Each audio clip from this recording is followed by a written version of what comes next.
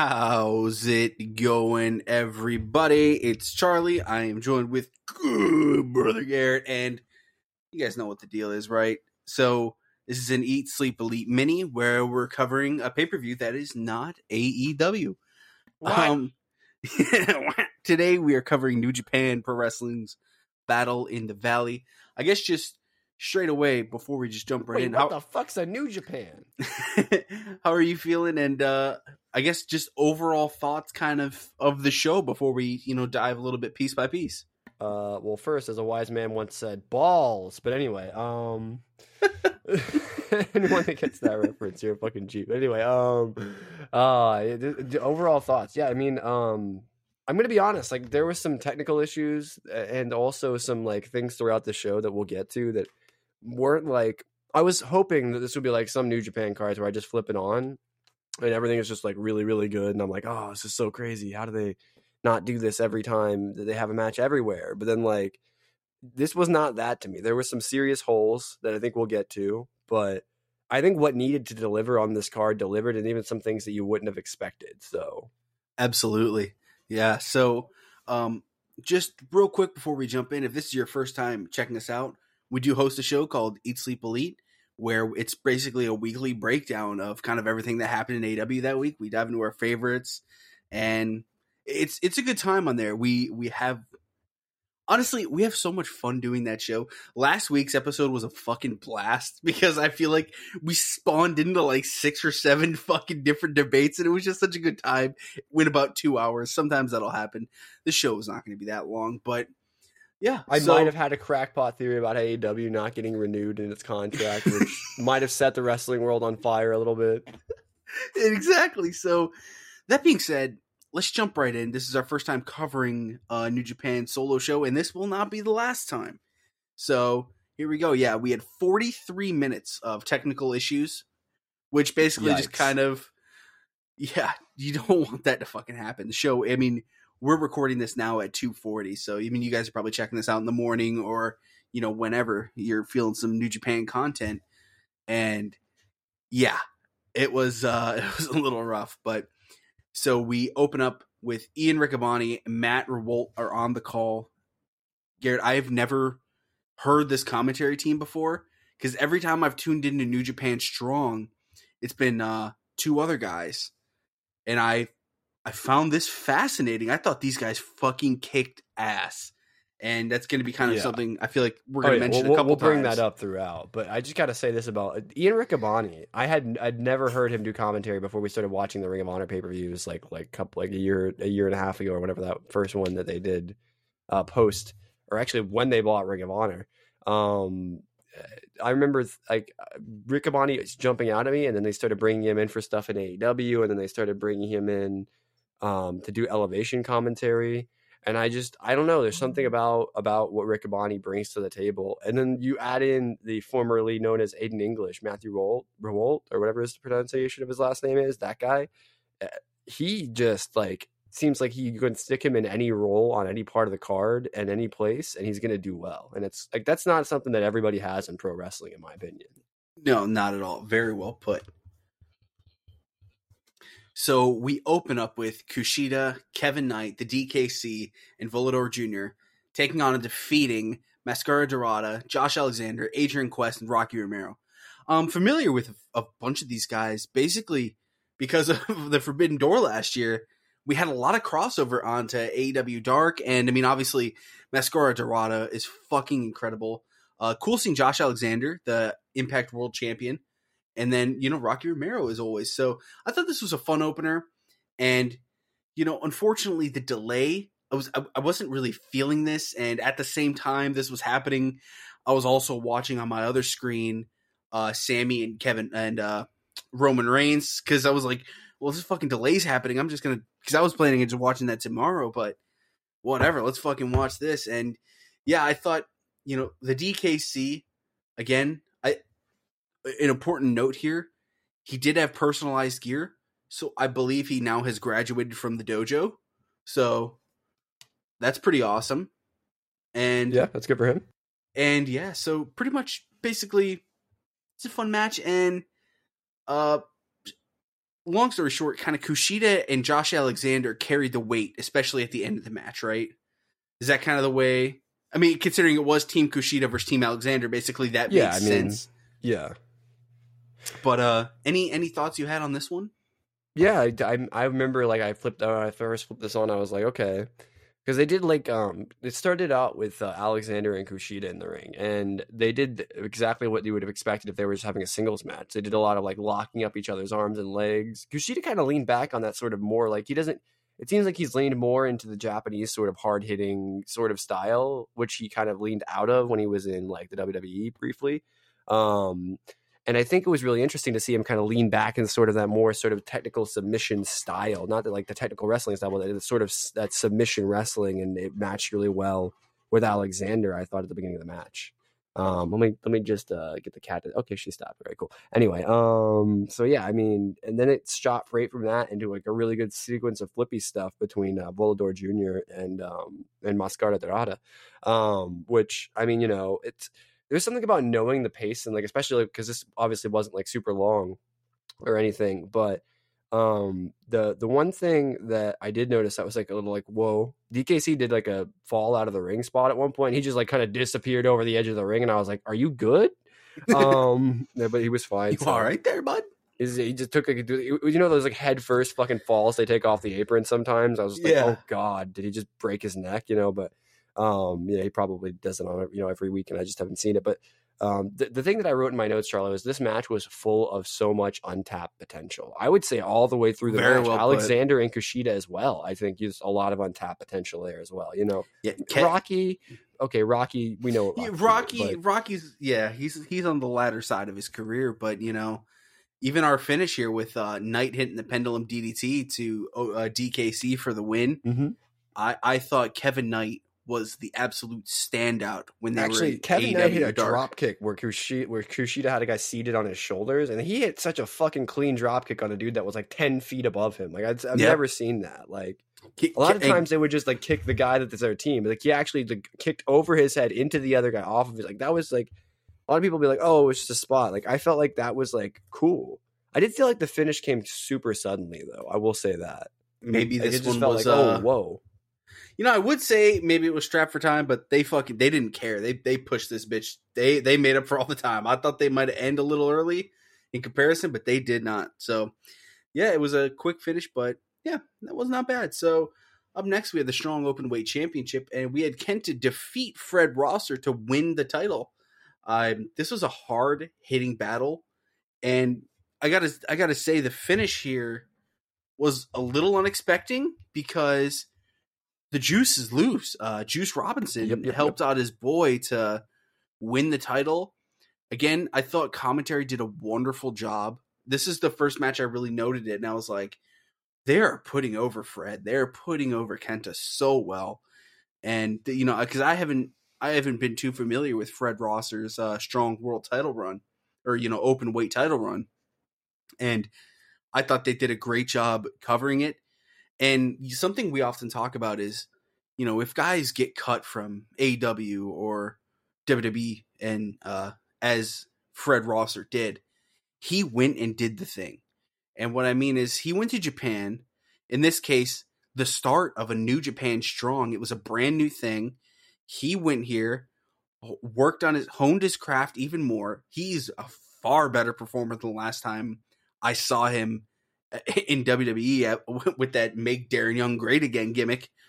And he did the thing, and now he's better than ever. And I think I'm very happy with his progress here.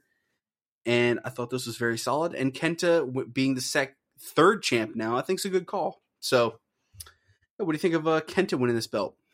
Yeah, I think it's the right decision. I think Kenta's been kind of not floundering. He's been looking for something for a while. I gotta say, I had no fucking clue that was Darren Young. He was so different than when I saw him before. Like I had no clue. So that's, I think, hopefully not an indictment on him, but I didn't recognize him at all, and it's kind of cool that we have this guy still doing stuff, and that he was actually always this good. I remember us thinking that during the run you mentioned of the Darren Young Great Again with Bob Backlund. Yeah. And that explains now why Backlund was so ready to put him over, because he probably saw like, oh, dude, this dude's actually a dude, you know, like he could actually go. It makes you it's another one of those things that makes you look back on that era of WWE and be like, what the fuck were they doing, you know? Oh yeah, dude. But anyway, not to dwell too much on that, but like that blew my mind. I had no idea that's who that we were watching that whole time. He looked, like I said, he looked super different. But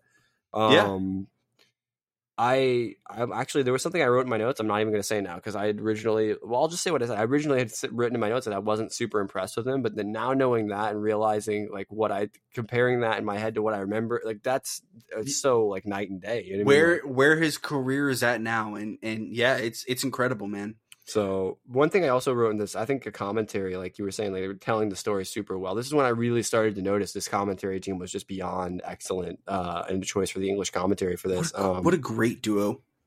And I thought both guys in this match brought some like next level intensity. That's what I felt was like, you know, you always get that from Kenta. Like he always just looks like he's going to like rip somebody's fucking throat out, you know, but Fred Rosser also looked like he was ready to kill somebody. You know what I mean? Like, And I thought that added some impact and some fucking what am I looking for here? Some like extra zip on their moves, you know? Yes, it did.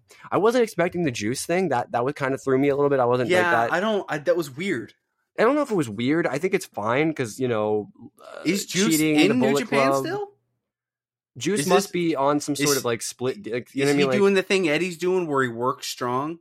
I guess it could be because we know he's obviously, you know, working over in AEW right now. He's over in our stuff, land. I don't know. Maybe that's the hint that we're getting people from that on the next New Japan crossover is that he showed up. I don't know. I mean, CM Punk was allegedly in the crowd. I saw a picture of him, so you know, like it's like, you know, they could have played with something there and they didn't. So I don't know. Like, hitting the GTS with CM Punk in the building was kind of cool too. Yeah, I'm sure he was just sitting there like, I guess I should not even say anything. So yeah, up next we had the Strong Openweight Tag Team Championship, which we had the Motor City Machine Guns, Alex Shelley and Chris Sabin, defeat the West Coast Wrecking Crew. This was Royce Isaacs and Jorel Nelson. This was my first time watching the West Coast Wrecking Crew. They're former Defy and Future Stars of Wrestling Tag Team Champions. I thought they had some interesting gear, and what's nice to know is interesting, huh? That's what very interesting. Is that what you thought? Is that what you said? Well, it's not what you said when we were watching it. Very interesting gear and commentary. They did. I don't want to, but I wrote this down because I'd never heard of them and I was unfamiliar with their story. But the way Matthew kept portraying it as these guys, they've kind of been fighting for this spot, but every time they get to it, a new team comes through and takes it from them. And I can kind of see why. And essentially, I just thought they did a really good job putting them over. I thought their finisher was fairly solid, although I think it got a little messed up, which we when we were watching, we were like, you were like, oh, that's a cool finish. And I was like, yeah, if they hit it right. It's a cool finisher, but something went a little wrong. Or maybe it didn't. Maybe it was an intentional miss, but it just, I don't know. Maybe we needed to see that move at least Maybe once. It got countered because that wouldn't have been the first time we missed it. Let's be honest. That's true. That's true. But then after they went for that, there was a really clean transition from the Motor City Machine Guns into what they won with was the Dirt Bomb. So fairly quick match. Nothing too spicy, but any other thoughts you had on that one? Yeah, I mean, other than their weird gear, I mean, there was just like, there was a good spot where one of them, I don't know which one, walked around with Chris Sabin like he was like nothing. That was pretty cool. He pulled showing like off the strength. Yeah. Strength. Get that fucking strong fucking shit in there. That's pretty much it, you know. Not much there. So, and then we had, which I think going into this, there was 3 matches we were pretty excited about. And this match had a whole nother level built into it this week. That was our loser leaves New Japan Pro Wrestling match, Eddie Kingston versus Jay White. The pre-package really showed the heat that was in this feud. Bullet Club was banned from the ringside. Excuse me, something I was going to bring up on Eat Sleep Elite this week was the fact that they brought in Eddie and Jay White into the same fucking interview, and they just kind of went at it. I thought that was brilliant. I'm glad they put it in this package. But, okay, the match. So, basically, we got classic Jay White. He's goading his opponent. You know, he's wanting to fuck. He's like, come on, man, what are you gonna do? What are you gonna do to me? Eddie then starts chopping Jay to hell. I'm not kidding you. This man was put through the fucking wrecker. Jay then hits a really nice DDT, followed into an Eddie exploder to a lariat. Beauty. I mean, these guys, their chemistry together is seriously, it was off the chains. I wanted to note here, Jay was selling his ass off for Eddie. And Ian had a line where he said, I regret that we even have to have a winner tonight because of how much they've loved these guys in New Japan. Yeah. I thought that was really nice to note. Jay White then eventually hits a flatliner to kind of break Eddie's momentum. He then hits a really clean German, a big clothesline, a Uranagi. At this point, you and I are like, Eddie is selling his ass off for Literally, Jay. I remember saying that to you, and you were like, yeah, I just wrote the same thing down about Jay. And I was like, whoa, dude. He's selling his ass off. Jay's doing 2 sweets to his forehead. And then, you know, Eddie's doing his ripping the shirt off. His New Japan careers are on the line. Chop City is fucking commencing. A really nice half and half by Jay. He goes for the Blade Runner, but it's countered this time by an eye grab. Jay then punches him in the nuts. The Blade Runner's hit. Eddie falls out of the ring. The back fist is hit by Eddie. There's a really close 2 count. Here's the thing. I'm gonna pause for a second here because at this point, everyone knows Jay White's losing the match, right? So you have to, when everyone knows what's gonna happen, you know what I mean? You gotta make us believe a little bit, and I thought they did a good job with that this entire time. After the back fist by Eddie for the 2 count, Eddie's offering a fist bump because he's like, at this point, as we know, the Eddie Kingston character, He's respecting Jay for sticking through this. I mean, he's been getting his ass beat. He's been beating ass. Jay spits on him. 2 more back fists to the back of the head. He then hits the head drop. Another back fist. Plants him with a slam. Jay kicks out of this. The crowd kind of goes nuts. We were like, what? And then Eddie eventually kind of wins about 2 minutes later via a driver. Do we have the actual thing here? It looks like it was just a Northern Lights driver. To win, okay. And he ended Jay White's New Japan Pro Wrestling career. Before we jump into the after the match, what'd you think of this? And Jay White's gone, man. Yeah.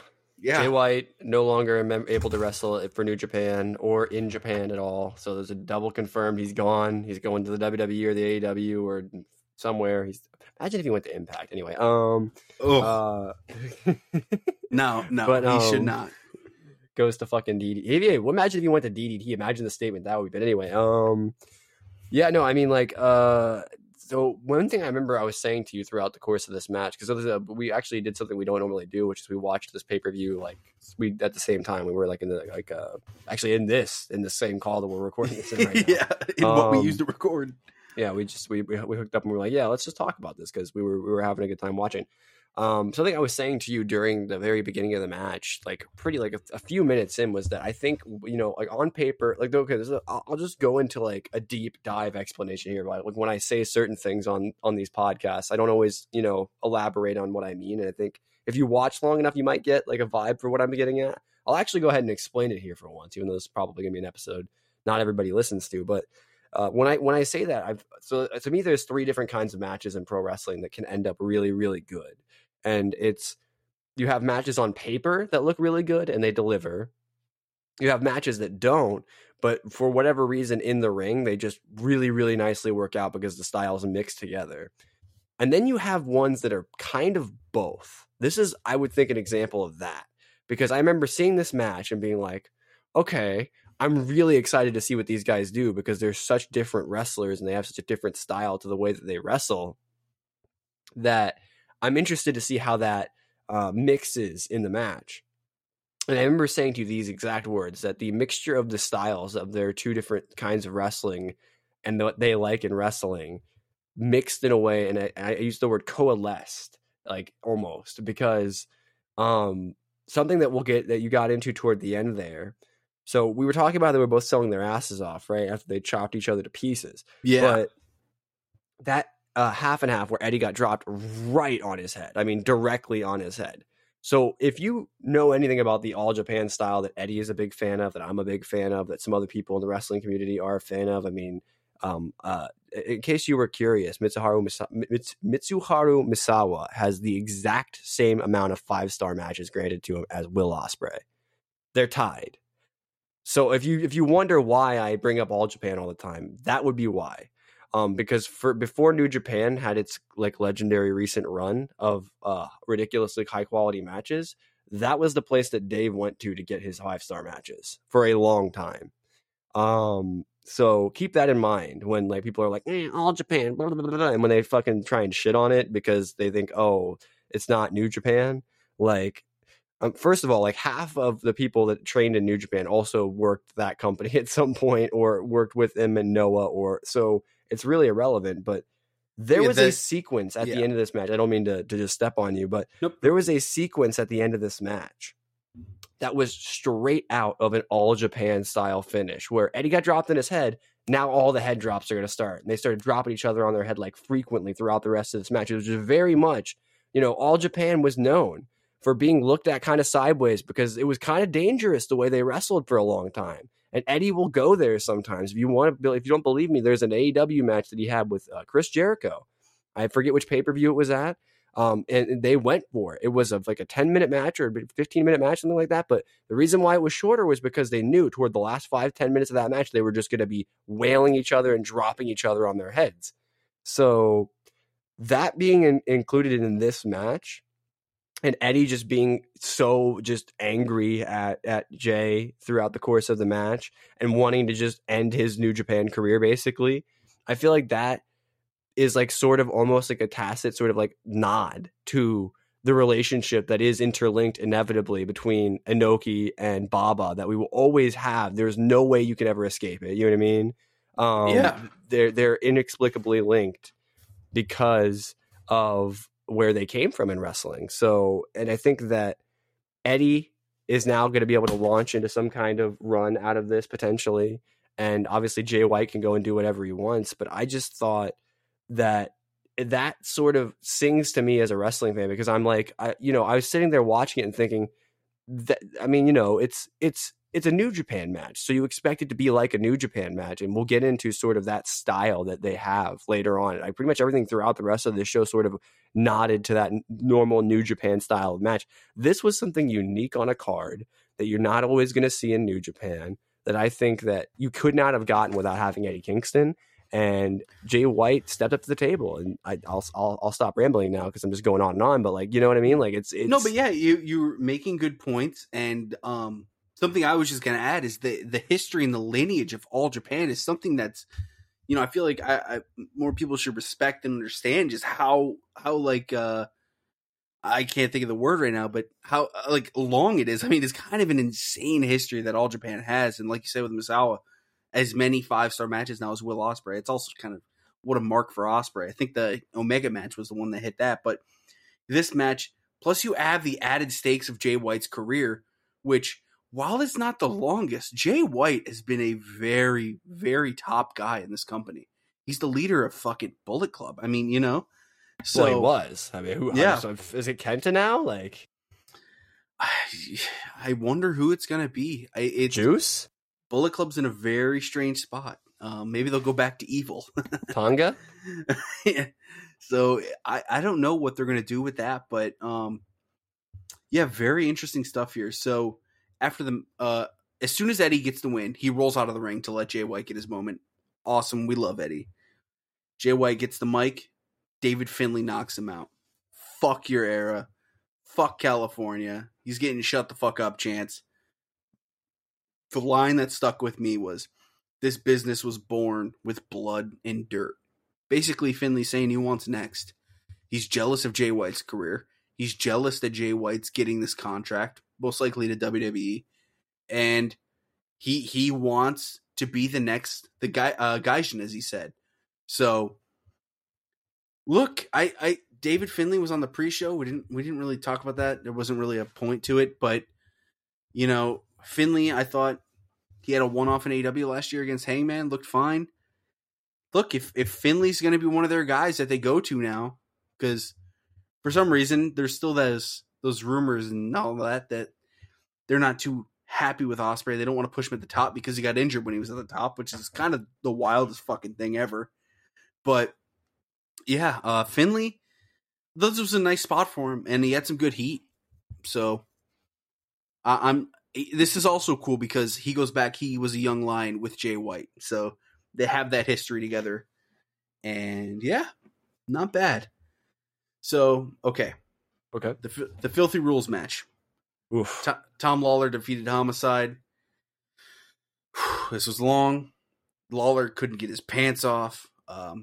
Basically, here I'll just kind of quickly run through what we got here. There's some trash cans to the head, running chairs to the head. Homicide had a fork. He was stabbing at a foot. Baking sheets happened. Baking sheets. No one in the building cared about this match. Dude, it was so quiet during this match. And there was lots of hits to the head. I thought there was some solid knees by Lawler when he kind of had Homicide on his knees. There then was a door spot that was really good. A flying headbutt off of a ladder. A knee to the back of the head, and Lawler locked in the submission. The right guy won here. Someone can make like a 35-second TikTok of this match, and it's going to look like a fucking badass match, but this was... unfortunately, the Vikingo treatment. You mean? Sorry. Yeah, this should not have been here. So, I don't have any other thoughts on this. Anything you had?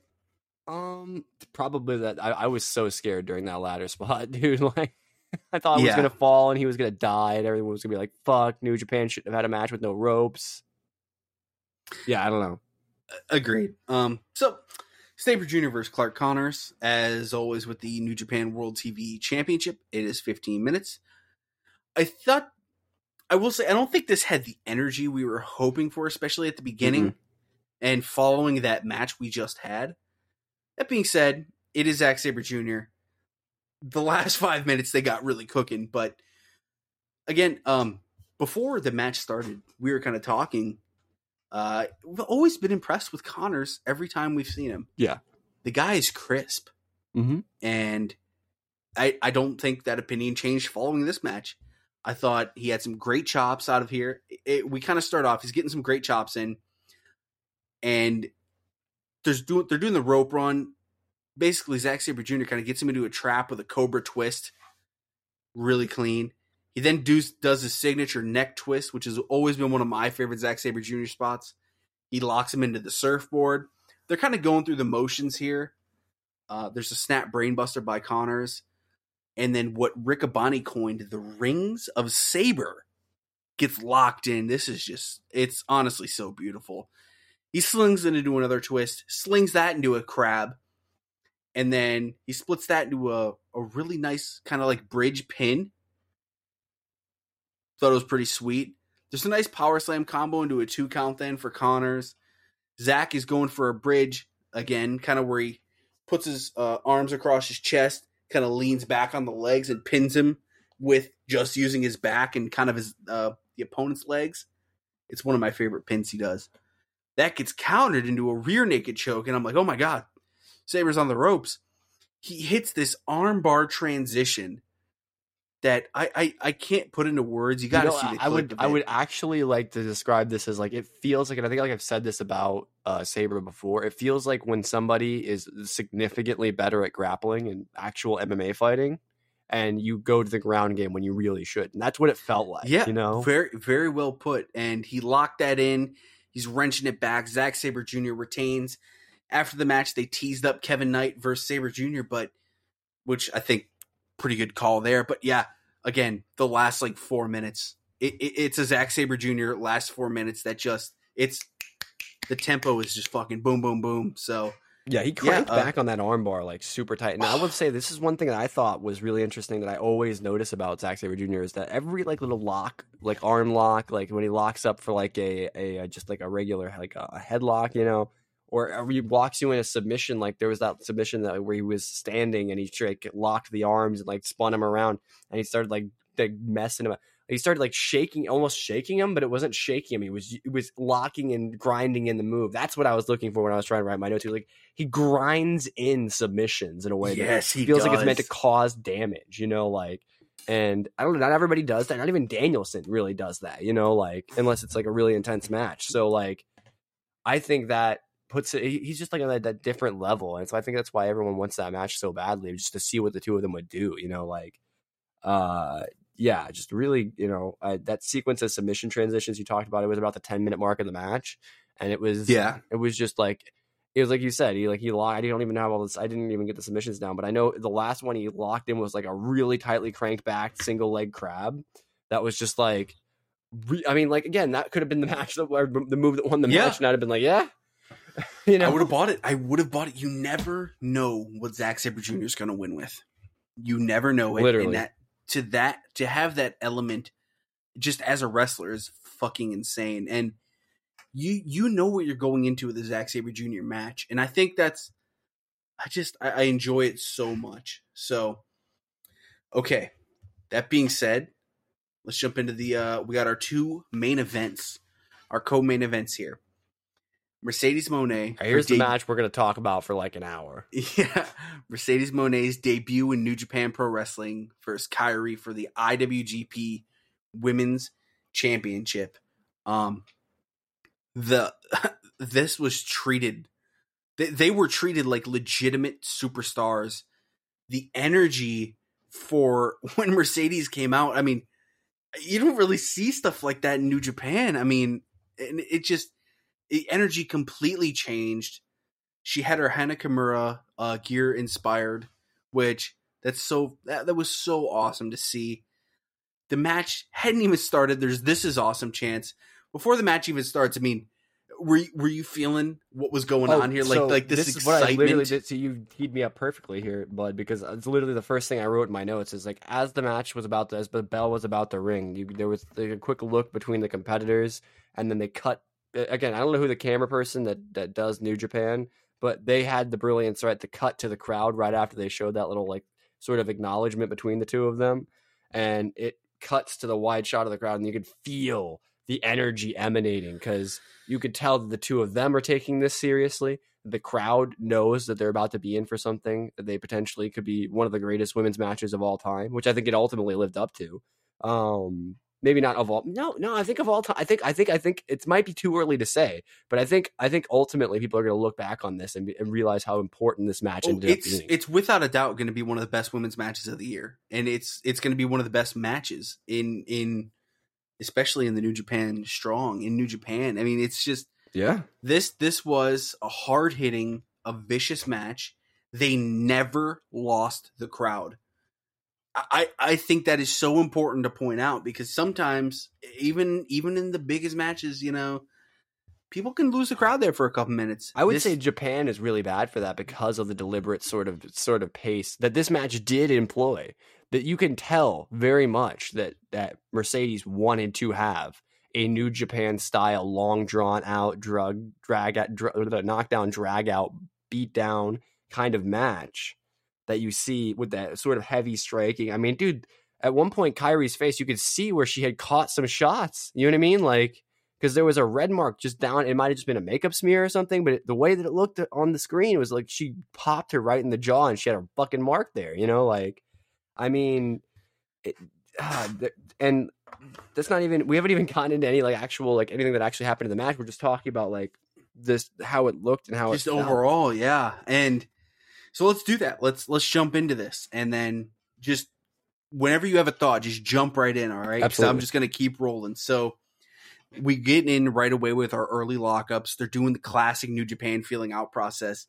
And I think there's a part of me when this started happening, I'm like, okay, because at Wrestle Kingdom, it was like 8 minutes.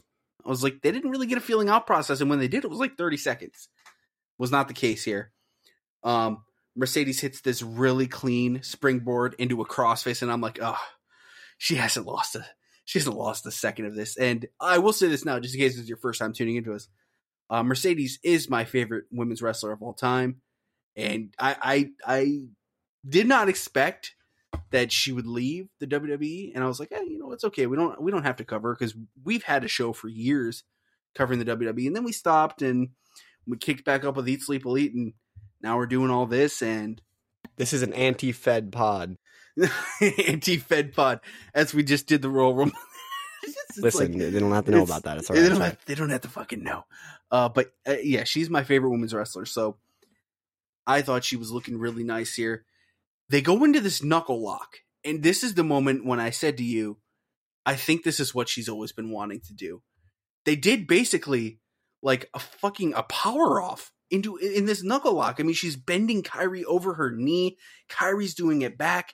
I'm like, this is what she's wanted. She there's then a okay. flying... I'm just gonna do one of those jump ins right now and say that this feels like, you know what this reminds me of, Charlie? It reminds me of the kind of energy that Bayley versus Sasha had. Yeah, which is arguably, that's just a pinnacle in their careers. But this, I don't know how to describe it, but at this point I was like, oh, we're about to be set in for something nice. Little did I know. You know what else is crazy is that this is like almost like God, this is something I should have written in my notes, but I didn't. But like, this was almost like it. Both competitors, not just Mercedes, needed this match to be as good as it could be, because Kairi's been doing it for a little while in Stardom and stuff like that. But like, everybody knows how good Kairi is and how wasted an opportunity they had with her in the WWE. And everybody knows that when she was Sasha Banks, she was doing good stuff and she had some of the best matches that women had in the WWE. However, I think everybody even then could kind of feel that she was never really living up to what we knew she could, And she wanted more. Yes. And I think that this, like, I feel like sometimes you get those moments in wrestling when you take somebody who is hungry and somebody who has been trying to find that thing that will make them a star for a while.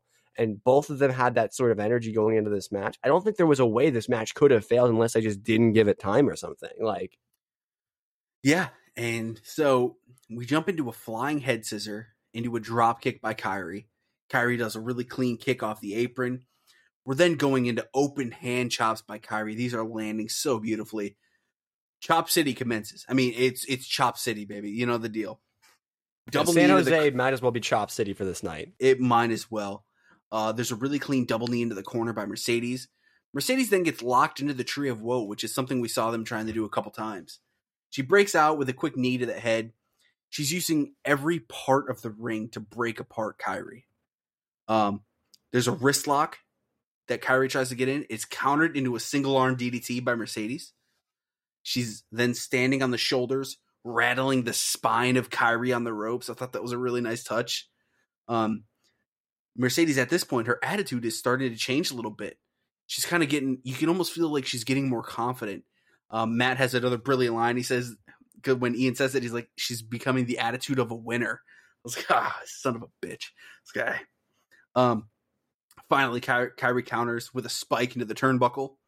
She's then kind of throwing her across the arena. This is a spike to the turnbuckle on the outside. M eventually counters that, and they're kind of both laid out. Again, I can't say this enough. The crowd is still buying onto every single thing, hook, line, and sinker. We're noticing at this point, Mercedes is focusing the arm a lot. She traps the arm, then she goes for the Tree of Woe. Kairi kind of counters it, puts Mercedes back in the Tree of Woe, lands the double stomp. She then hits a really clean combo with a nice spear at the end. Sliding into the corner, she then hits the elbow to the face.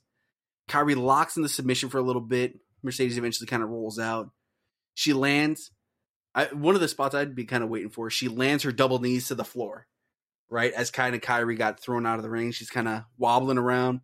She then tosses her back in the ring, hits it off the top rope, hits her Meteora, the double knees to the floor, or double knees to the ring at that point.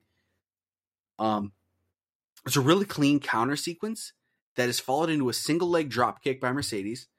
Kairi dodges. This is one of the camera fuck ups we were talking about. Kairi then dodges the double knees, so she's gone for the third time, her Meteora. She locks in a leg submission, and then Mercedes counters that into a crossface. So, unfortunately here, I think the camera completely missed this.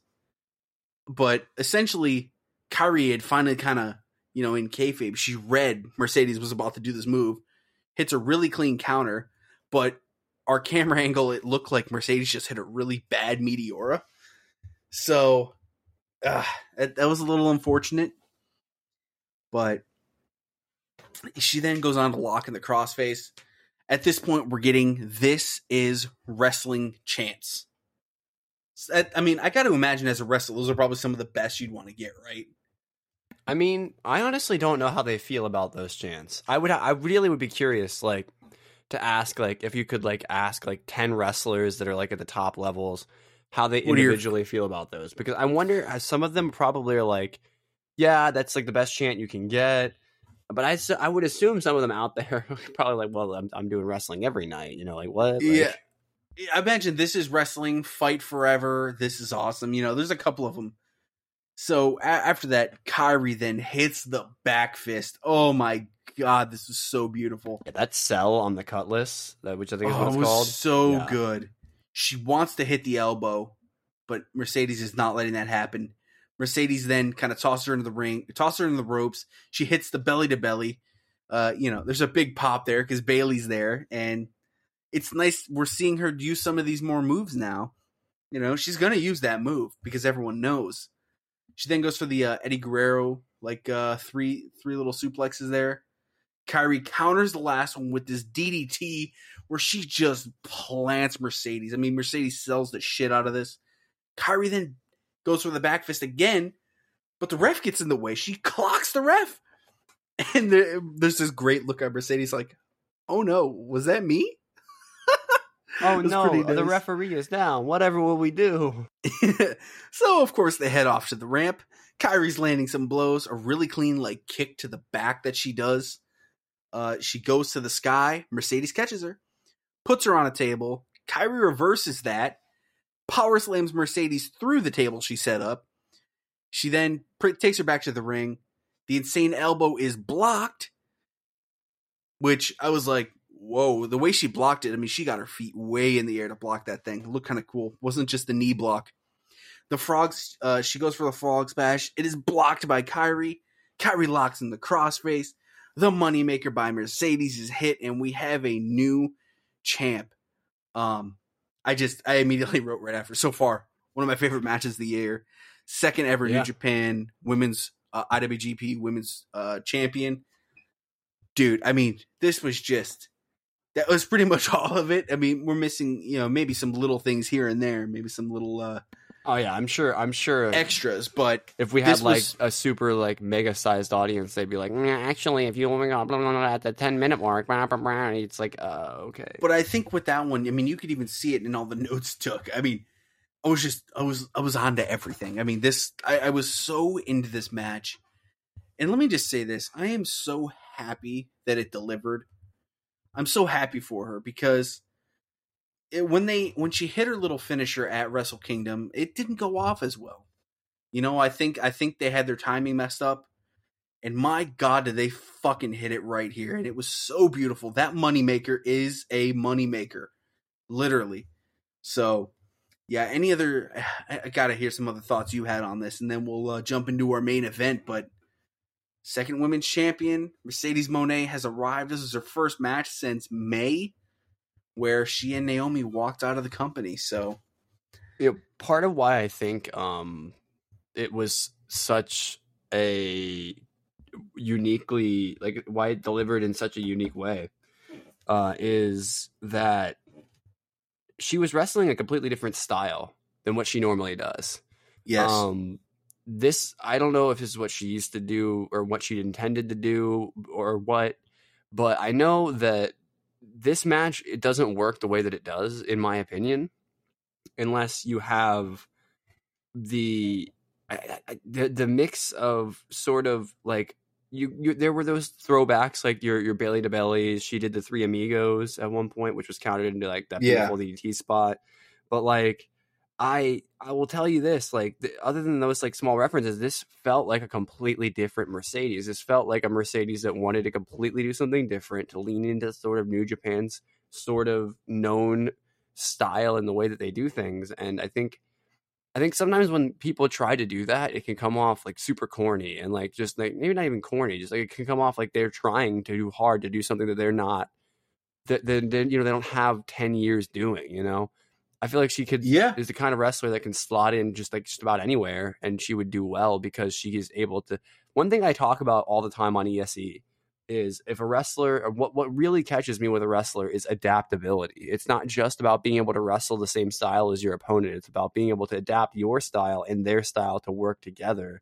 That makes it not just interesting, but like an actual, like, a lot of people will be like, oh, not everything has to make sense in wrestling. Yeah, but when it does, it feels so much more clean and important. And it feels like we can build off of this. And I think it's one problem that AEW does have often is that it doesn't really always do that, but like I feel like all of wrestling can look at matches like this, matches like the sort of like the drama of the ending of the well, I guess it's not the ending, really more the start of the Sammy versus Roman stuff.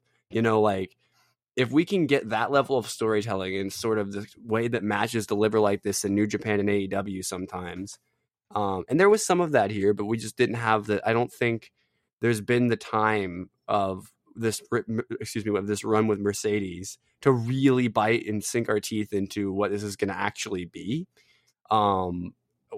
Ultimately, I think it's really, really good for women's wrestling.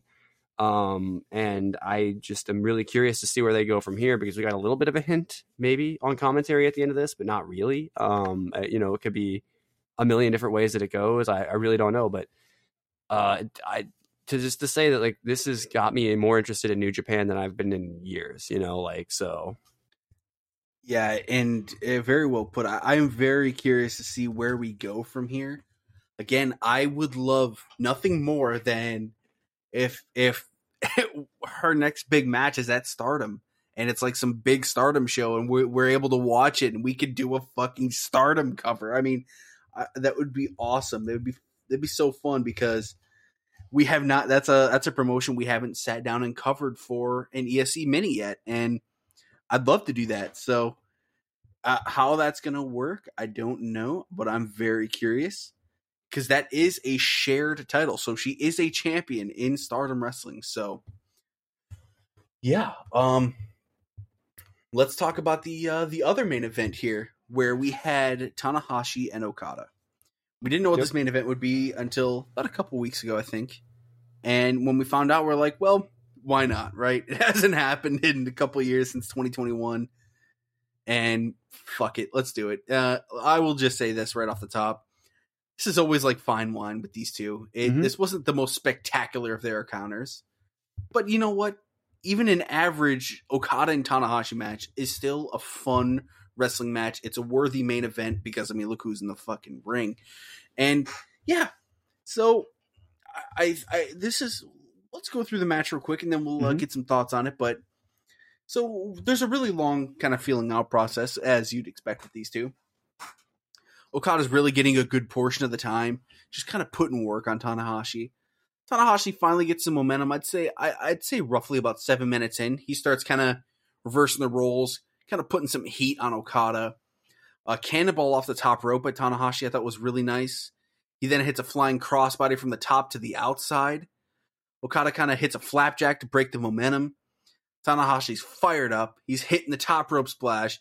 Goes for another, but the knees are up. We jump into some forearm hell. Yep. I like to describe it because they were just, you know how it is. Okada hits one of his signature beautiful drop kicks to kind of break off there and get the momentum back on his side. Tanahashi goes to the top rope. He jumps off. Okada hits a fucking drop kick while he's in midair. Just a beautiful spot. He goes for the Rainmaker. It's countered by an inside cradle with an insane close count. We were like, wait a minute. I'm almost positive the hand hit. It was just a little, you know how it is. Sometimes the hand gets a little too close and makes connection, right? Yeah, I mean, you want every match to not do that, but it's also like, I mean, you run 1,000 matches in a career and it's like, or more, like, I mean, it's going to happen, I feel like. Yeah. It just sucks when it gets caught on like a pay-per-view or TV, Okada hits a really clean pump handle slam. The Rainmaker lands. 1, 2, 3. Okada retains. And yeah, he's still your IWGP World Heavyweight Champion. And this is a fun little main event. And honestly, it capped off a show of, I mean, Mercedes versus Kyrie it was really something special. Eddie and Jay White was fun. And I thought Sabre and Connors had their moments there at the end. And we had this to kind of send it home. Compared to last year's Battle in the Valley, the card difference is insane. The quality is insane. I think the New Japan, with their attempt of defining what strong is, and what they want to do with New Japan Strong, I think we're on the right path here. And I think putting out this kind of quality, especially with your women's championship, and we'll get into the end of the show here in a second, but Okada and Mercedes, I mean, you can't really ask for a better pair to lead your divisions. And I think, I know everyone's freaking out because Jay White's gone. They've really messed up with Ibushi. He's gone. That's two of your biggest slots, and they're gone. So where do we go from here? Well, I think this women's championship can kind of elevate and create something brand new for this company that they've never had. And now I can't wait to see what she does next with this title. Yeah. And what the hell's going to happen with the tag titles we'll talk about in a second. But what did you think of this match, and kind of, I guess, just your overall thoughts on where New Japan's heading? Yeah. They say, lots of history between these guys, like you said. They spent way more time early in the match on the floor than I would have thought. Not that it's not something they do in New Japan. I wouldn't have expected it from this match. I thought maybe this one would get treated with a little reverence because of the history, but it was just a regular match. For these two anyway. Everything in this match looked clean, man. It felt so insignificant. That changed after the match and in the post, but I almost feel like that it's not necessarily a good thing for the match. Like, it's good that happens, and sometimes the post angle is more important than the actual match. I'm never a big fan of that. I always think that the match and the wrestling should take precedent over, not necessarily over storyline, but if you're going to do a post match angle, I feel like I almost want more for it to be an insane match, for there to be that post match angle for. But I guess let's just get into that, because I really don't have much to say about this match. It was a Tanahashi Okada match. It was really good. Tanahashi is one of my favorite wrestlers in New Japan, so you're not going to hear any complaints from me. It's probably a clean cut 4-star match. It's going to be, it's, no one's going to look at it as their favorite match, but it's a feel good go home main event. So Okada's sending the crowd home happy, and he basically says to Tanahashi he wants to make their dream tag team return, and he wants to go for the tag titles. Bushman, watch the fuck out, because Okada and Tanahashi, my God, could you imagine if FTR was still the champions? That would be nuts. Maybe they'll win him back off Bushman. That could happen. Who knows what their plan is? I mean, but wow, Okada and Tanahashi running it back as the tag in 2023. Maybe that's also how you fill some of these slots with everyone leaving. You elevate your women's, you elevate, and I mean realistically create your women's division, and now you kind of push these guys towards another angle. I wish they were doing this with Okada, not with the title, but who the hell are you going to put the title on right now? That's a whole nother thing that you'd have to dive into. But what are your ideas on New Japan? The future of New Japan now, with all these changes, with Jay White being gone, with Ibushi being gone, and they just lost Carl Anderson, who was getting a pretty good push. Mm-hmm. So and with the women's division, where does your brain sit in this moment right now, following Battle in the Valley? I think New Japan has got a really interesting possibilities here, especially when you had Mercedes come out at the end and sort of be like, oh, what if you teamed up with me? Like what, I don't know if it's like a 3-person group that they're going to do, and it's like all the champions, because then, obviously Tana would also be tag champion. I honestly don't know. I really think that I agree with you that they should really lean heavy on the women's stuff. Yeah. Because Why I think not? And their Stardom crossover show did so well. It was a fucking massive success. And maybe that's coming up. They're going to do another one where you do Mercedes and Okada as one of the tags. Give me give me the Julia and Zack Sabre Jr. tag against Mercedes and fucking Okada. I'm not kidding you. I would freak out. Your boy would probably start screaming.